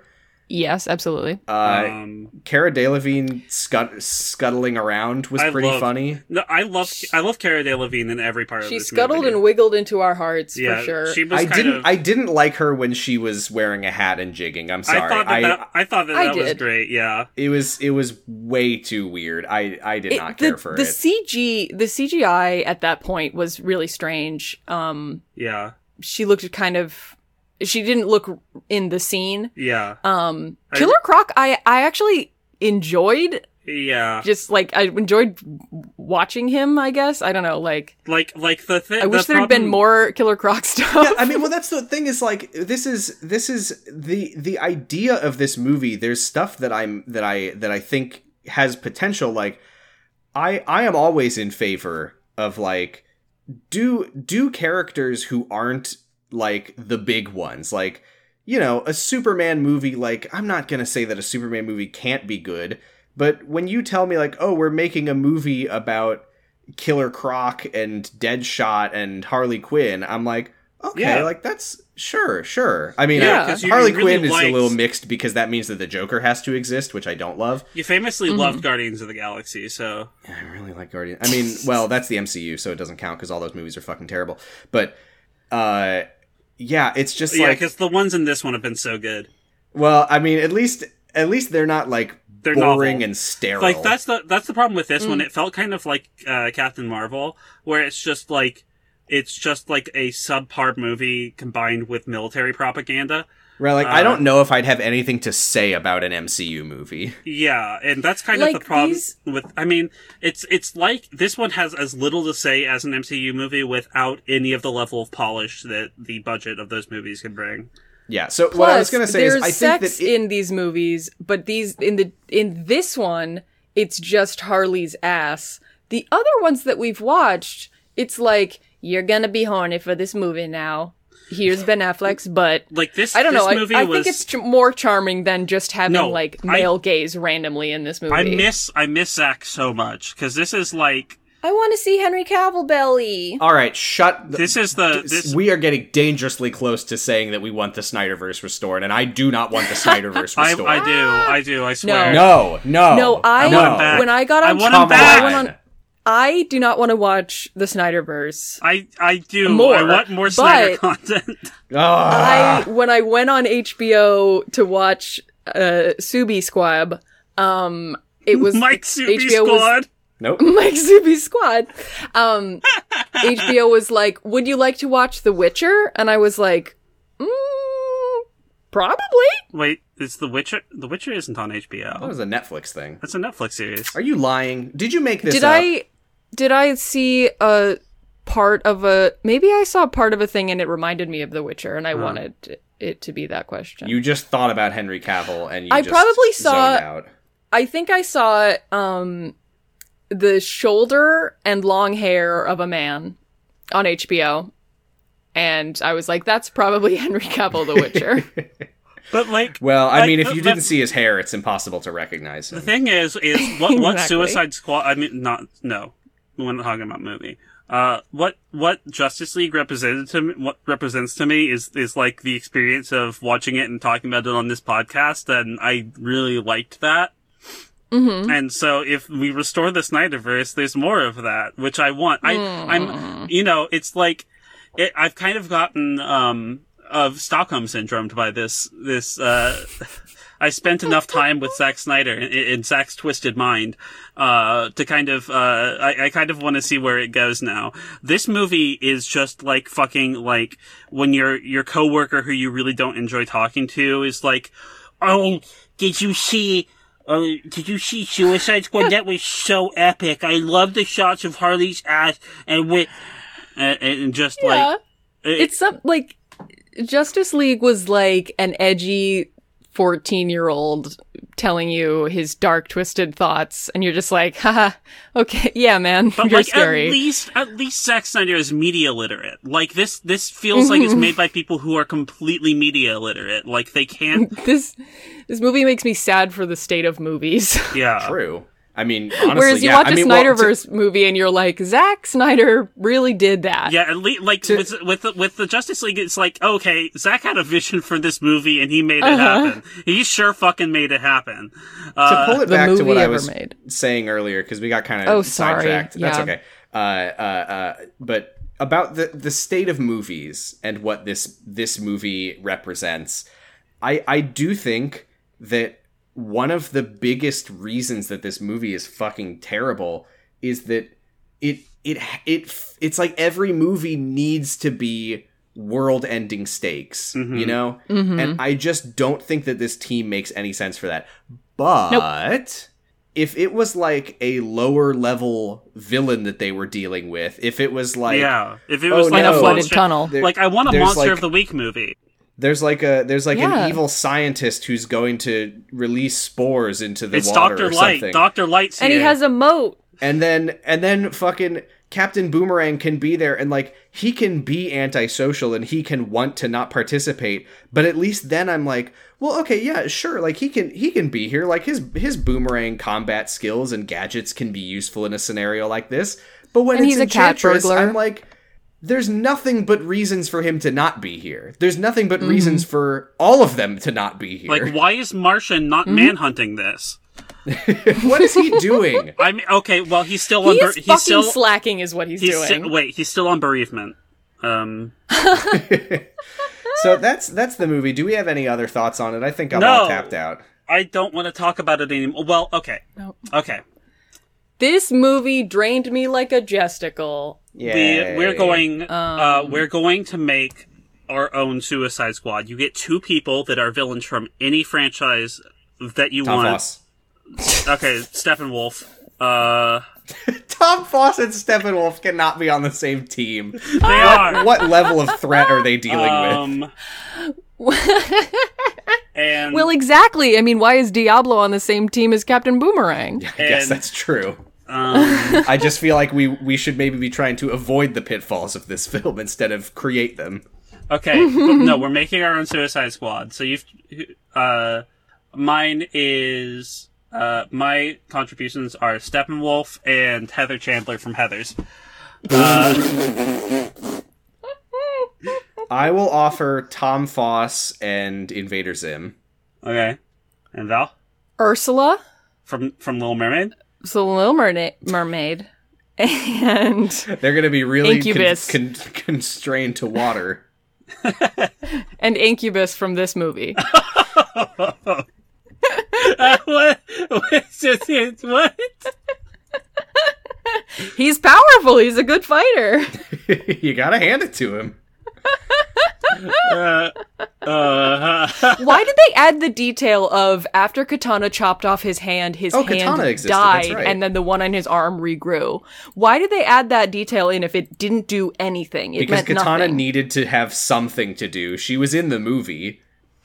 I mean, like, either show that his regrowth of limbs means something, or don't put it in there. Like... No, that's it. That's Suicide Squad. Movie bad. It's 8 legs, right? 7 it's Virginias. What? It's Let's 8 confirm. It's 8 legs, right? I think it's 8. I think it's 8. Let's I confirm. like you. You sound like 2 horses. Let's confirm. Yeah. Okay. The next movie in the series chronologically is Wonder Woman. Sure. We watching Wonder Woman? Yeah. It's supposed to be all right. It's either... Is there another one with Superman in it? No. It's either Wonder Woman or The Suicide Squad. No. We said chronological order. Okay. I'm asking as a formality. We're watching Wonder Woman next. I do look forward to contrasting this movie with The Suicide Squad when we watch it later. I don't know if I will like Wonder Woman, but by all accounts, it's immensely more watchable than anything we've seen so far. Like people said nice things I don't think about that's true. Have you seen it? Henry Cavill is not in it. Gal is... I'm just saying, the zest for life that Henry Cavill incites in me is not going to be exhibited in the episodes that we talk about Wonder Woman. Well, right, unless Gal Chris Pine Gadot is fills you with a really zest for beefing death. it up. Like when we start our Patreon, our first bonus episode can be watching Mission Impossible Fallout, where Henry Cavill's in it and he cocks his fists like guns. And grows a beard in a pocket. Have you seen Wonder Woman? No. I have not. Okay. I haven't seen any of these movies. I've seen a clip from Wonder Woman that shows she's wearing wedges and a video talking about why wedges is the worst shoe for a woman to wear in a combat setting. So now I have a new pet peeve that I didn't have before. This seems like as good a time as any to just get this on the record. Have any of us seen any DCEU movies that we haven't talked about on the podcast? No. I haven't. No. No? Okay. I thought you said that you'd seen Birds of Prey. Oh, I was wrong. Yes, I've seen Birds of Prey. Okay. Well, we'll talk about it, and you can be the expert. Mm-hmm. Mm-hmm. Right, every frame of painting, and you've painted them all. Mm-hmm. Yeah. I will say there's a great part coming up soon, and then be wrong about when it is, because I've only seen it once. Is Green Lantern, the Green Lantern movie, part of the DCEU? No. Okay, well, I've seen the Green Lantern movie was pre-DCEU, and it was so reviled that they are now terrified of Green Lantern anything. But it is on HBO Max, so we will be watching it. We'll probably get to it at some point. Yes. Can we watch that one next? No, Wonder Woman. Okay. I wouldn't be against the funny ableist movie. Skotomaros Darksiders. Skotomaros Darksiders, Show Squad, Jump all over my face, jump on my titties now. What's that? Yeah, we're not saying bye yet because we haven't plugged or done Noise Space. Oh, right. Oh, God. I just want to be done. Please free us from this podcast. So you can find us on Twitter at 0-0_pod. You can find me at Posy Stress. You can you can do it. I'm Val Flight Cub. You can find me on Twitter at FlightCub. The second B stands for I don't want to watch Wonder Woman next. You can also hear me on LMNOP, which is hosted on Noisepace. Hi, I'm Giga. You can find me at Gigalithic on Twitter.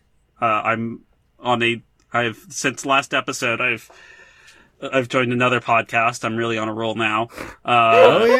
Yeah, I'm on Michael Reynolds' Chill Bleed, which is a podcast, a limited run podcast, I swear this time, about Ill Bleed, a video game for the Dreamcast that is very funny, and I like it very much. We all think that our podcasts are limited run until we start watching. There's only so much Ill Bleed to talk about. If they make an Ill Bleed 2... Yeah, but then you're going to start talking about Darkseid or something. No, I will never talk about Darkseid. So you talked about Darkseid on our podcast when you said Darkseid wrong a few times. We talked about Darkseid on my podcast when I told you to jump on my titties. We talked about Green Seed. You can also find me on Matter Meter Lads. It's out there somewhere. I think we have a Twitter. We talk about poetry. We're hosted on Noisepace.xyz.